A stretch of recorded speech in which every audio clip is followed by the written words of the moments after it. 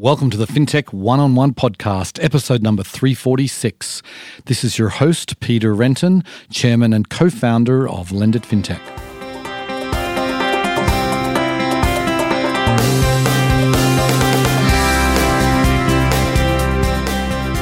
Before we get started, I want to talk about the 10th annual Lendit FinTech USA event. We are so excited to be back in the financial capital of the world, New York City, in person on May 25th and 26th. It feels like FinTech is on fire right now with so much change happening, and we will be distilling all that for you at New York's biggest FinTech event of the year. We have our best lineup of keynote speakers ever, with leaders from many of the most successful FinTechs and incumbent banks. This is shaping up to be our biggest event ever, as sponsorship support is off the charts. You know you need to be there, so find out more and register at lendit.com.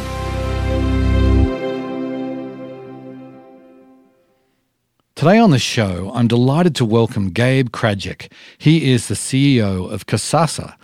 Now, Kasasa is super interesting. They're focused on helping community banks and credit unions compete in this digital world. And they have a pretty unique set of offerings. They have savings accounts, checking accounts, rewards programs, unique lending products, which we get into all those in some depth. But really what sets them apart is the intelligence that they actually provide to community banks and credit unions to help them compete, to help them know what's going to work. And they can help them grow their deposit base, grow their loan book, whatever it is that the community bank needs. Kasasa has a program for them. So we talk about all the different ways they do that. We talk about the challenges that community banks have. And Gabe ends with really why he's actually not that optimistic for the traditional community bank model, the future of that model, and why community banks need to really be able to have cutting-edge technology and cutting-edge advice and intelligence to compete in the future. It was a fascinating episode. Hope you enjoy the show. Welcome to the podcast, Gabe. Glad to be here. Okay, so let's get started by giving the listeners a little bit of background. I know you've been at Kasasa for a long time, but why don't you tell us a little bit about what you did before that and how you got involved? Prior to Kasasa, I was CEO of a company called Dealerskins, and we were a website development company for about 1,200 car dealerships. And we're doing content management stuff before CMS, which I know the S doesn't stand for stuff. But we were doing that before CMS was an acronym. Mm-hmm. Okay. You weren't there in the actual founding, but tell us a little bit about sort of how you got involved with Kasasa. Yeah, well, I knew Don Schaefer and Stan Godot, who were some of the founders, and they told me what they were up to and asked if I could join. I was still at Dealerskins and was at that finish line, wanted to bring that company to conclusion. So I worked with them at night to help write the business plan. And then when we sold Dealerskins, those investors became some of the seed capital to get what was then called BankView before we changed our name to Kasasa, get that company off the ground. And I joined in October of 2005. So been here, about 17 years? That's quite the journey. So tell us a little bit about what was the initial idea and then how has it sort of evolved over time? It's definitely been an evolution. We started off with a really simple product called Reward Checking. We had a very, very talented developer, a guy named Paul Barton. He had built this system to power reward checking. It took 4 or 5 months to build it. He was one guy. But this system allowed us to go into community banks and help them offer a checking account that would pay a high rate of interest if the checking account holder met certain monthly minimum activity criteria. So like use your debit card 10 times, take an e-statement, log into online banking. If you do that, you earn a high rate of interest. If you don't do that, you get free checking. And the FIs that used it were incredibly profitable. They opened tons of accounts. This was at a time when every institution desperately needed deposits. And we had created a very, very low cost way for financial institutions to grow deposits and simultaneously grow non-interest income. And what we knew as a business was that we had one developer and he had built that system. And obviously other people have one developer and they could build that system. And we were charging quite a bit for it because it was so profitable. We knew price compression was going to be inevitable. Mm-hmm. And so we as a company kind of shifted our thinking away from saying we were going to be a technology company, although at the root of everything we do is, it's obviously technology. But it was really more about being able to go to community financial institutions and say, have you ever had a product failure before? They'll say, yes, I've had a product failure. And I say, well, was it because the electrons didn't do what electrons are supposed to do? Or was it because people didn't do what they were supposed to do? No, it's the people. it's a cheesy sales line. But the point is that there's a lot of things that can go wrong with a new product launch besides did the software work. And so we became obsessed with the top to bottom, end to end success of enabling our products, kind of like a Megabank's product department that you kind of get a timeshare in. We'll go in and figure out who's the target consumer, what's the right marketing materials that would go to that. How do you train the frontline staff? Should there be incentives? What compliance consideration should there be? The full marketing campaign journey for the consumer, and then power the product as well. Mm-hmm, mm-hmm. You've obviously been working closely with community banks for a long time. What do you say, like today, 2022, what are the big challenges? What are community banks saying that they struggle with the most right now? They're facing the critical point of something that we've been saying they're going to face for over a decade. It's what made us create Kasasa in the first place, the actual brand name Kasasa. We did some research in 2008. We've refreshed the research. It's still almost exactly the same. If you ask the average American, you can ask the question many different ways. Who takes your best interest to heart? Who's the good guy? Who's the bad guy? Who do you think provides better service? Things like that. It's almost always a 2/3, 1/3 tilt for community banks and credit unions as the 2/3. That's the good guys. Mm-hmm. And then 1/3 of the people really like mega institutions. And that's not to say that megas are bad, but there's a kind of like everybody's seen It's a Wonderful Life. They all kind of get that, like it's local, it feels good. Those are the good guys. They're like trying to make small business loans and give school teachers credit cards and cars that they can drive to work. I mean, America kind of gets that. And what's interesting is, despite the fact that they would like to bank there, that's what the data says, the market share clearly indicates that's not what's happening. It's kind of amazing if you zoom back just to the mid 90s. It's like Bill Clinton era.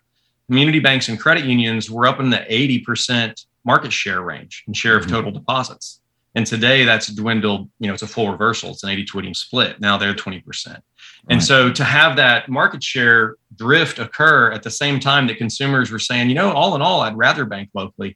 It was interesting to us that they didn't. And this is the plight of the community FI.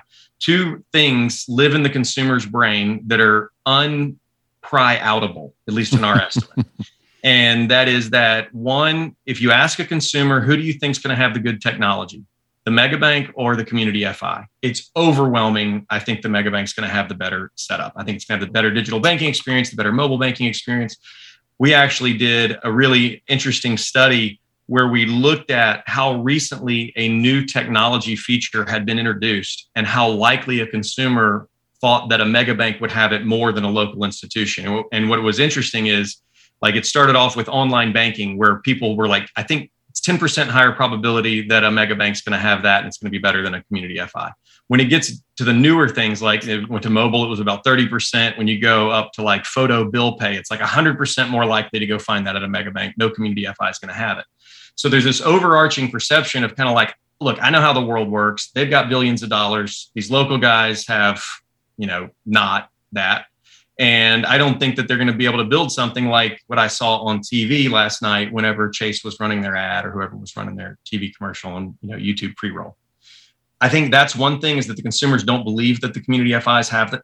It's not just don't believe they have it. It's don't believe they can have it, right. Which is why so many FIs that have done their diligence and bought the right products from all the great vendors that are in the space, and shout out to all my peers out there. There are people doing great work to help community FIs match toe-to-toe those digital banking experiences. But there's still this preconceived notion in the consumer's brain that that's not how it works. And it takes a lot to get them to change that. The other challenge that community FIs face, and this is best illustrated from a focus group we did in Austin, Texas, a few years back. And it was a bunch of stuff that we were studying, but one of the questions was, can you name a local institution? In 2 days of asking that question to, I think, about 100 people, we didn't get a single community bank name. We did get about 4 credit union names, and it was the same 4 that came up. It was the ones that advertise a lot in town. But it was just amazing that, like, the average consumer couldn't name one. Like, they knew they existed, but they had no instant recognition. And I know that Austin's a little bit more of a metro. It's not representative of every community. And there are certainly community FIs that have done a great job getting their brand out there. But when you look at it as a rule of averages, the 6,000, 7,000, 8,000 kind of more meaningful sized community institutions out there, the average consumer doesn't know who they are. So if they don't believe that they have the products and they don't know who they are, they're not in the consideration set. And so, when you look at where new accounts get opened, it's overwhelmingly at the megas and now the fintechs picking up amazing steam. Right, right. So then how are you changing that? It sounds like an almost insurmountable challenge. Why am I so happy to work here if it sucks that bad?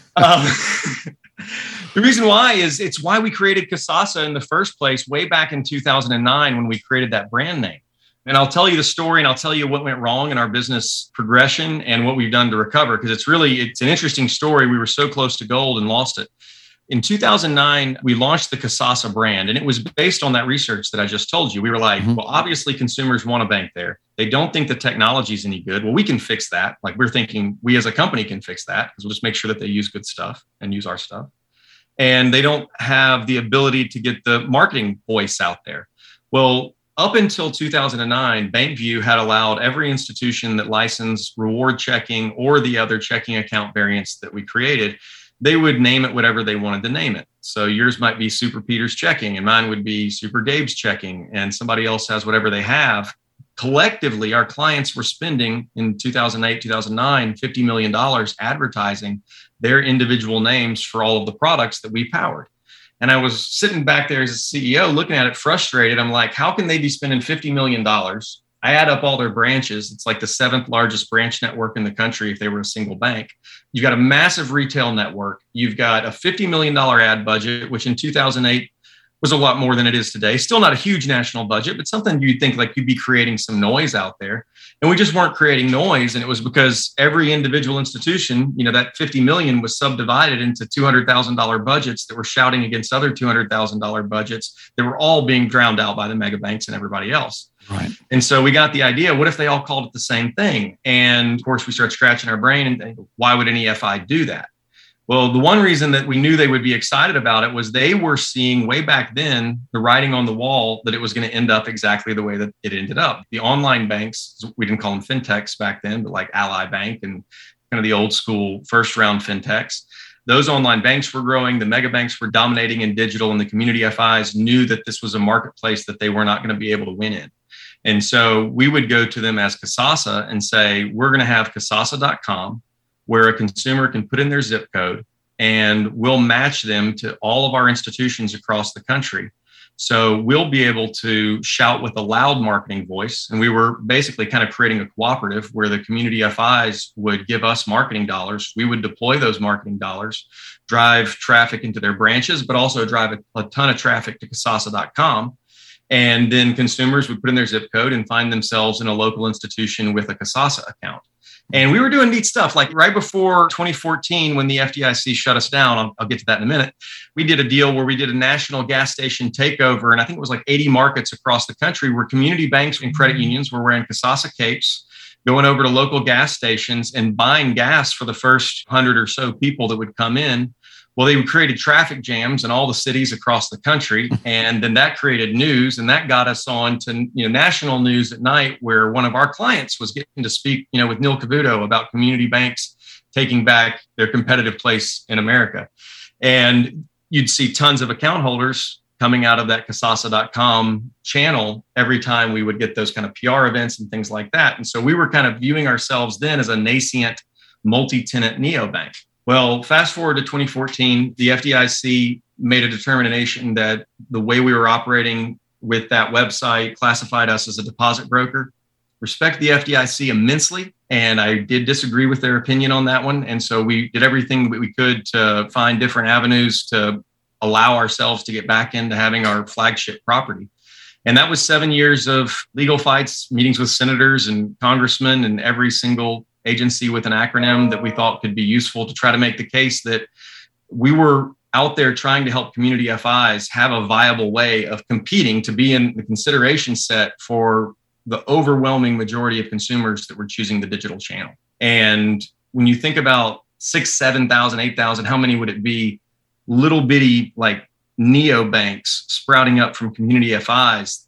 The vision of that being like the new marketplace, like where all of the community FIs have to compete individually in this new digital marketplace, I see that as a very challenging competitive approach. Mm-hmm. But if we could take their collective scale and make Kasasa, be a thing that people would notice, and everything about our program is designed to drive the consumer to their primary financial institution, not us. We are not the institution. We're just the product and the marketing machine. If we could create that outcome, then we would be giving community FIs a really much more powerful way that they could fight back. And so fast forward to the end of 2020, the beginning of 21, and we're executing on that change now. The FDIC made a different determination about what constituted a deposit broker. And under the new rules, what I just described would not be deposit brokering. So that allows us to put our flagship website back up. That's going to happen in a few months this year. And what's really exciting is we've added lending since the last time that we were really in a direct-to-consumer kind of posture.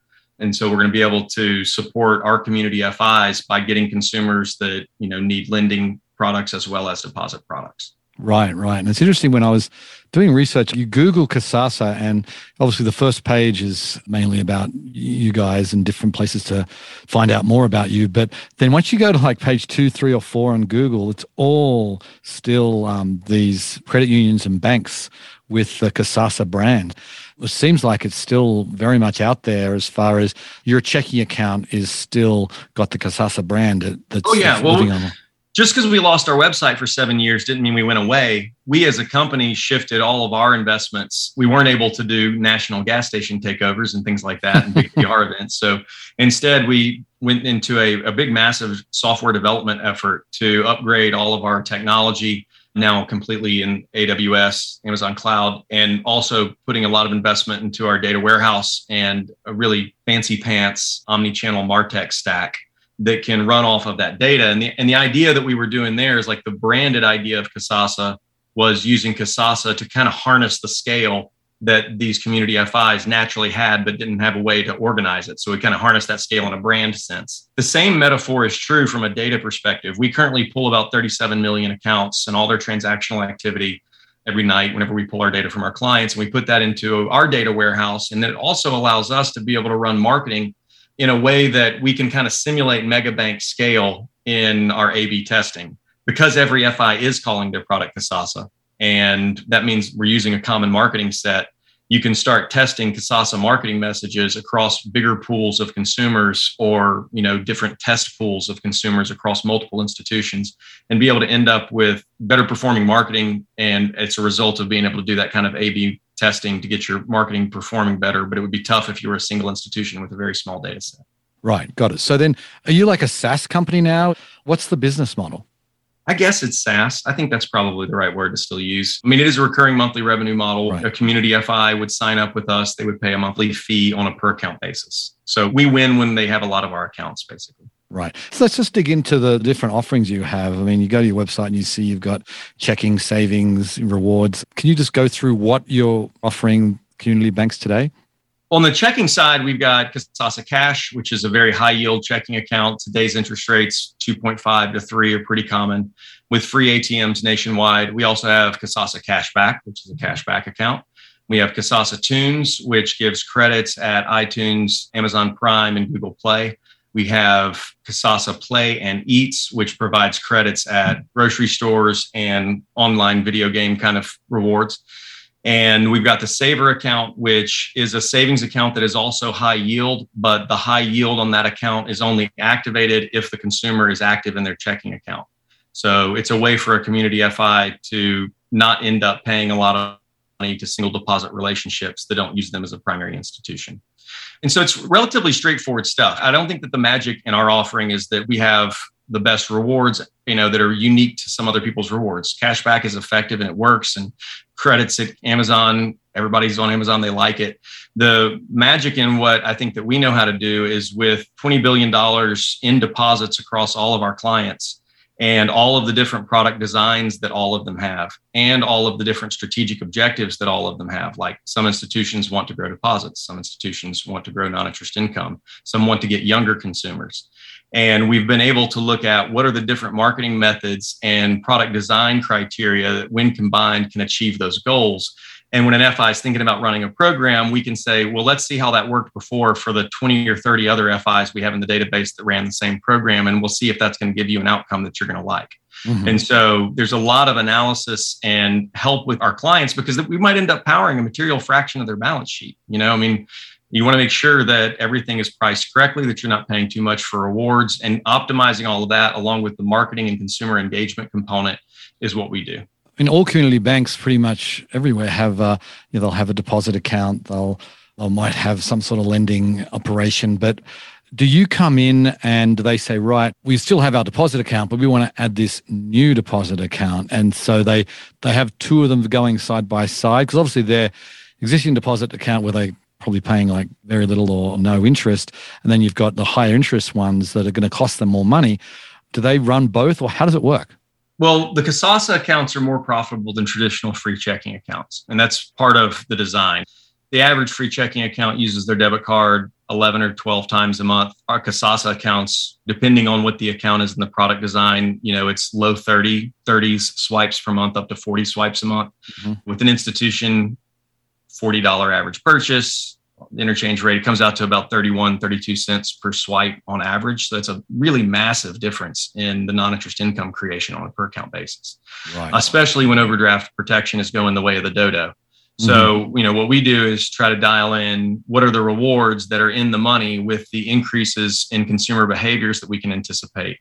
And knowing those answers, like, for example, if you require someone to use their debit card 10 times, will you get more or less swipes than if you ask them to use it 20 times? It's surprising. I don't know if 20 is the point where it flips, but it's right up around there where we've gone to the point where we ask for too much and we saw volumes drop. Well, that's a nice thing to know if you're trying to drive the maximum amount. Where's the sweet spot in what you ask someone to do versus their actual behavior? Because if you ask them to swipe it 10 times, what actually happens is it becomes top of wallet card and they'll swipe it far more than that. But if you ask them to swipe it 20 times, they'll think they can't do it and they won't even try.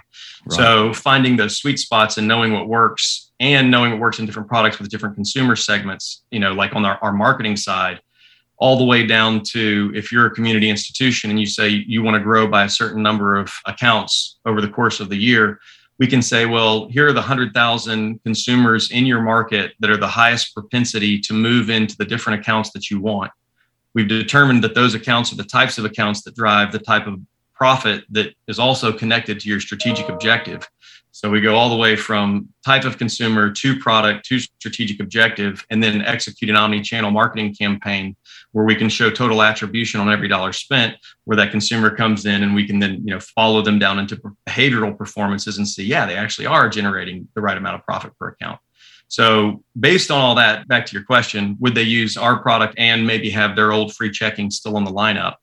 Ours becomes the flagship account, and it's the one that they'll advertise, and it's the one that when people come in, that's the main one that they're going to recommend. Sometimes somebody says, I refuse to use my debit card. I just don't do it. Okay, well, then maybe you don't want a Kasasa account because it does hinge on that, and maybe you want just regular old free checking. Right. Got it. Okay. So I see. So what you're really providing the community banks is not just the feature set, which, let's face it, as you say, it's available from a lot of places. It's the intelligence that goes behind, like the marketing technology, the consumer behavior technology, that the way that you've kind of built it is you've tried this so many times that if they want a certain outcome, you've got the research that can back up and say, this is how you get that outcome. Is that fair to say? It's exactly right. One of the things I will tell an FI is, please notice all of the things that we're doing for you that we were asking you to do that are not related to the software. That we want to meet with your frontline team, ideally once a week, at least once a month, to talk about frontline training best practices. We want to come on site training. We want to check out all the compliance. We want to run all of these cross-sale campaigns to get consumers to be engaged. We want to make sure that we have lifecycle marketing campaigns that are related to keep people engaged if they see their debit card usage dropping. All of those types of things. Having a consultant that can do kind of asset liability management analysis of their balance sheet relative to the cost of our funds. I asked the FI, we don't charge for any of that. We get paid on how many accounts you get. So if I could save money by not doing these things and you would still be successful, I would not have all these departments that do all these things. The reason that we have them is we have a profitability guarantee, and we know that it's a lot cheaper to pay for these people to do the things right than it is for you to end up saying, I want my money back because it didn't work. And that really is the truth. There's a lot that goes into truly launching a product. And most of our institutions, they're $1 billion kind of average asset size. It's creeped up. It used to be like 450, or kind of creeped up more as consolidation has occurred. you still are talking about relatively small teams that when you say, where's your product department? How are you going to launch this whole thing? It's a handful of folks, and we can come and bring a complete augmentation to their ability to do it in a world-class way. I want to talk about your lending offering, because I noticed when I went to your website, you have this Kasasa loan, and you say the only loan with takebacks. So tell us what you mean by that and what makes it unique. I love Kasasa Loans. I'm excited to talk about it. It's my favorite product that we've ever had and that I've ever had a part of as an entrepreneur. It's such a cool product. We went through the last recession, the Great Recession, 2007, 8, 9 kind of area. And every FI was just in a total glut for deposits, and we wished we had a lending product. So we started thinking way back then, what's a really great lending product that we could build so if the market ever turns, we'd have a solution to that. And when we surveyed the marketplace, it was like every vendor that was serving the lending problem was trying to get people to get approved more quickly. Mm-hmm. And some version of that, approve a higher number, better AI, better scoring models, things along those lines. And it's awesome stuff. But when we went and polled the consumer, not a single one of them said that one of their biggest debt goals is to get in debt more quickly. It was exactly the opposite. They wanted to get out of debt. When you talk about debt to a consumer, the pain point is, man, I want out. And so we started thinking, how could you build a loan that scratched that itch? Because it's a pretty counterintuitive problem. Like, how do you create a loan that makes people get out of debt? And we found out that about 15% of people pay extra on their loans. 55% of people say that they have the money to pay extra, but they choose not to. And they want to, by the way. They feel like that's the good thing to do. But when you ask them, well, why don't you just go ahead and do it? They say liquidity concerns. They don't say liquidity concerns. That's what we would call it. I might need that money later. And so, imagine you're trying to do the right thing, pay off your car early, and then you crash that car and it's the only way you get to work. Well, now, you're going to your credit card or whatever else, alternative lending, which might not be very attractive. So with the Kasasa loan, what we did is basically took what looks like a loan calculator, put it in a web version and a mobile version. And that loan calculator is actually the servicing engine for the loan. So it's not a hypothetical loan calculator like you would look at to see what if scenarios. It's your actual loan. So when you see that amortization curve on the loan calculator, that's your car. And you can go in there and say, what if I pay a little bit extra? Or what if I make a one-time payment? And it'll model out what the differences are, just like a normal loan calculator. But because it's also the servicing engine, if they want to commit to that, new monthly payment that's greater than their minimum, they can commit to it inside of the user interface. And what's unique about a Kasasa loan is, let's say if their monthly payment is $450 and they choose to pay $650, that incremental $200 above the $450 will be saved in a take back balance for them to be able to take back anytime they want, no penalties, no fees. And the consumers absolutely love it. The Net Promoter Score is off the charts, up in the 70s, 80s. We did a survey from consumers asking them, like, how did they use their take back feature? And the stories that you got were just awesome. Like, one was a dad who said he was able to buy fireworks on 4th of July for his kids. And it's like, that's a pretty touching story. Others were like really big, touching stories where, I don't want to share them because they're private. Now I'm realizing I can't probably share those testimonials because they were private, but they were very meaningful. Like, people in really tough situations where they didn't know where else to turn, and they were able to turn to that take back loan and be able to find themselves in a much better spot. And it's a pretty heartwarming thing for me because, we want to build products that take the consumer's best interest to heart, and to see that they're using it this way and it really is helping them out for people that need that support. It's an amazing blessing as an entrepreneur to get to be a part of something like that. And it's also not just for people in need. We financed airplanes and all kinds of other stuff. It's like the reason a rich person would like to pay ahead and have that option to take it out later is the reason that a less advantaged person needs it. Mm-hmm. Mm-hmm. Right. We're almost out of time, but I want a couple more things I really want to get to here. And I want to talk about culture, company culture, because it's something that when I was doing research on you guys, I kept on coming up with these articles that talks about the unique culture that you have inside Kasasa. So can you tell us a little bit about that, how you approach it? Well, we've got a Kasasa patch. It's an emblem that has 4 elements and it represents our 4 values. Won't tell the whole story. It's a long one, but my dad passed away when I was a young man, 21 years old, and I became a CEO at 22 in my first business. And I wanted to try to be a great culture leader like him. The first business was a financial success, but the culture fell apart right after I left. So I wanted to try to do something that would make it more tangible.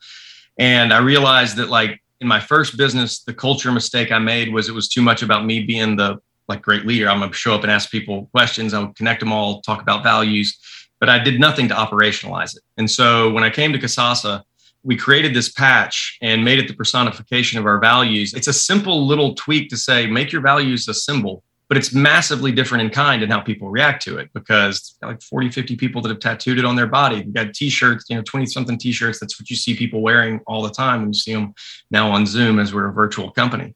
But there's just a much deeper connection. I would sum up the values without getting into all of the actual names and stuff. But I find that most individuals in life, most humans, kind of have this mindset where I can be nice and I can be kind and soft, or I can be hard and aggressive. And our vision for a culture is one that's a lot higher than that. It's like, well, if I really love you a lot, I care a ton about your success, then of course I'm going to hold you high and expect great things from you. And when you don't achieve those things, I'm going to try to support you and call them out. But it doesn't mean that I'm going to go be mean this instant and be nice this instant. It's a constant state about caring for the person enough to care for them in the soft way, but also in the way that says, I believe we can do better here. And there's, what we call flames of bad attitude that should be emerging. If you really love something enough and it needs your support, then there should be like a really powerful, courageous way that you show up for that thing. And we try to create that energy in our organization the best we can. Interesting.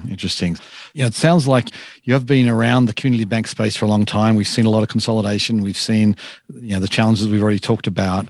I presume that you're optimistic about the future of the community banking model, but tell me why, and tell me what's your vision for how community banks are going to compete long term. I am not optimistic about the community banking model other than the Kasasa strategy for it. Okay. Not to be too blunt, but I don't see any way. There are nearly 10,000 versions of neobanks that all go digital, and I don't see any way that consumers don't eventually manage all their money in a digital fashion. The convergence of those two truths make it very difficult for me to see kind of a traditional model in the way that we've historically visualized what that means. And I also see a tremendous threat from the fintechs. 53% of consumer lending occurred in fintechs in 2021, I believe. That was actually 2020. So we got that statistic in 21. A massive reduction in loan creation capacity in these small FIs. And what's happening is the fintechs need a place to park all those loans, so they sell them back to the community FIs. Right. And it's like at the same time you're doing that, you're just literally hollowing yourself out. You're going to become a zombie. Like you're the metaphorical equivalent of the electricity utility now. You're selling FDIC insurance and the fact that you've got a bank charter, but it's not actually creating true economic value. And that vision of a partnership with fintechs, if I was a community FI, it would scare the bejesus out of me because I don't see any long-term economic strategic value creation in it. The Kasasa model does excite me because we've always been, for almost 20 years now, saying our mission is to help community financial institutions win the war. And that's real street cred. We actually do mean it. And we've created this structure that allows us to move in a banking as a service kind of fashion. Like our Kasasa loan runs top to bottom on our own system. We can advertise it on Kasasa.com to open a loan in all 50 states. We can bring our network of $500 billion worth of collective client balance sheet to large enterprise lenders and create pipelines of billions of dollars of loans back down to these community FIs. The key difference is we wouldn't just be selling the loan, we would also be enabling that FI to achieve the primary financial institution status with all of the borrowers that we would bring to them. So from our point of view, it's not get you a loan, it's get you a consumer who has a loan, and then let's get them to get a checking account and ask them, don't you wish all your loans worked this way? And get them to really make a home in a community FI that is indeed in their community. Right. That's really interesting, Gabe. Well, it's been great chatting with you. Best of luck. I feel like it's important work that you're doing. We do want to have the community bank model survive, and it sounds like you've hit on a great way to help them do that. So thanks for coming on the show, Gabe. Thank you very much. It's an interesting idea that Gabe just put forward there about the fact we're not going to have 8,000 community banks and credit unions that are all digital and all competing with each other. This geographical history of community banks, that will still be important to some extent. What's going to be more important, and that's really what Kasasa is really focused on, is the quality of the products, the quality of the digital experience. That's what's really going to be crucial for all banks and credit unions going forward. And if a community bank thinks they can do that on their own, I mean, that's probably possible, but I could see the appeal of something like a Kasasa, which has tremendous intelligence and a scope of services and products that they offer. I can see how that's appealing. Anyway, on that note, I will sign off. I very much appreciate you listening, and I'll catch you next time. Bye.